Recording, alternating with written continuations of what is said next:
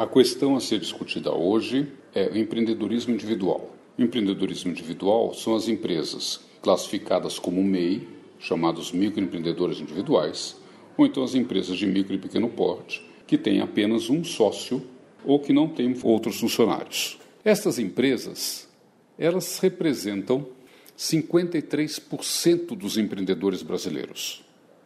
É um número muito alto. Será que o Brasil é o país mais empreendedor que existe? Ou será que isso faz parte de um problema que tem que ser encarado de frente? Nós temos uma sociedade que tem encargos muito elevados. Contratar funcionários hoje, por CLT, custa, às vezes, o dobro daquilo que se paga para um funcionário. Uma das alternativas encontradas no mercado foi fazer com que o funcionário CLT seja transformado num empreendedor, numa pessoa jurídica, porque ele passa a ter um custo menor para a empresa. Só que isso mascara a realidade do mercado.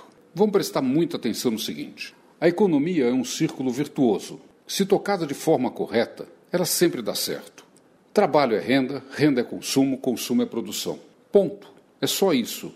A solução para a questão brasileira está em aproveitar de uma maneira saudável esses 53% de empresários individuais. As pesquisas dizem que os empresários individuais, eles não estão representados apenas por aqueles que têm CNPJ, que estão formalizados. Nós temos no Brasil uma economia informal.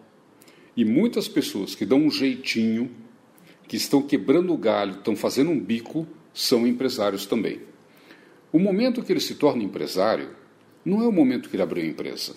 É o momento em que ele começou a entender que a atividade que ele está desenvolvendo é uma atividade que tem risco, que pode crescer e que esse risco é oportunidade. Quando ele começa a enxergar isso como negócio, ele vai descobrir, por exemplo, que o pãozinho colocado no forno é um pãozinho que todo mundo faz e que tem diferencial dele ali. Mas que o segredo não está só em colocar o pãozinho no forno, está em saber tirar o pãozinho do forno e como entregar para o cliente. Esse tino comercial que o brasileiro tem para poder negociar, conversar, vender, comprar, faz dele um empresário. É este o momento. A hora que ele enxerga isso como um processo com começo, meio e fim, que possa ser repetido, que tenha capilaridade, quer dizer, ele cresce e se desenvolve, que possa ser replicado em outros lugares. É muito importante a percepção de que empresário individual é uma máscara. Empresário individual está fajutando uma realidade. Ninguém que seja empresário individual consegue produzir mais do que ele produzia enquanto CLT. A capacidade produtiva dele é limitada. O empresário tem que produzir mais com menos. Vamos transformar a dificuldade em oportunidade e educar, ensinar essas pessoas a empreender. Por exemplo, se nós temos hoje colocado esse pessoal que é esforçado, que trabalha um monte, fazendo entrega, seja de moto ou de bicicleta, eles provavelmente sejam PJ, para poder não ser CLT de alguém, risco de acidente, custo de trabalho, enfim.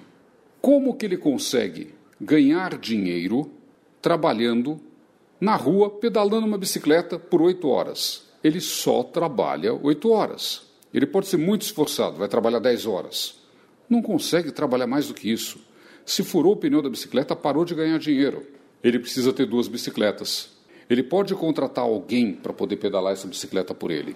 Ele pode fazer uma parceria e ter outros empresários que juntos possam ganhar dinheiro e formar uma força de trabalho focada em novos contratos, novas oportunidades.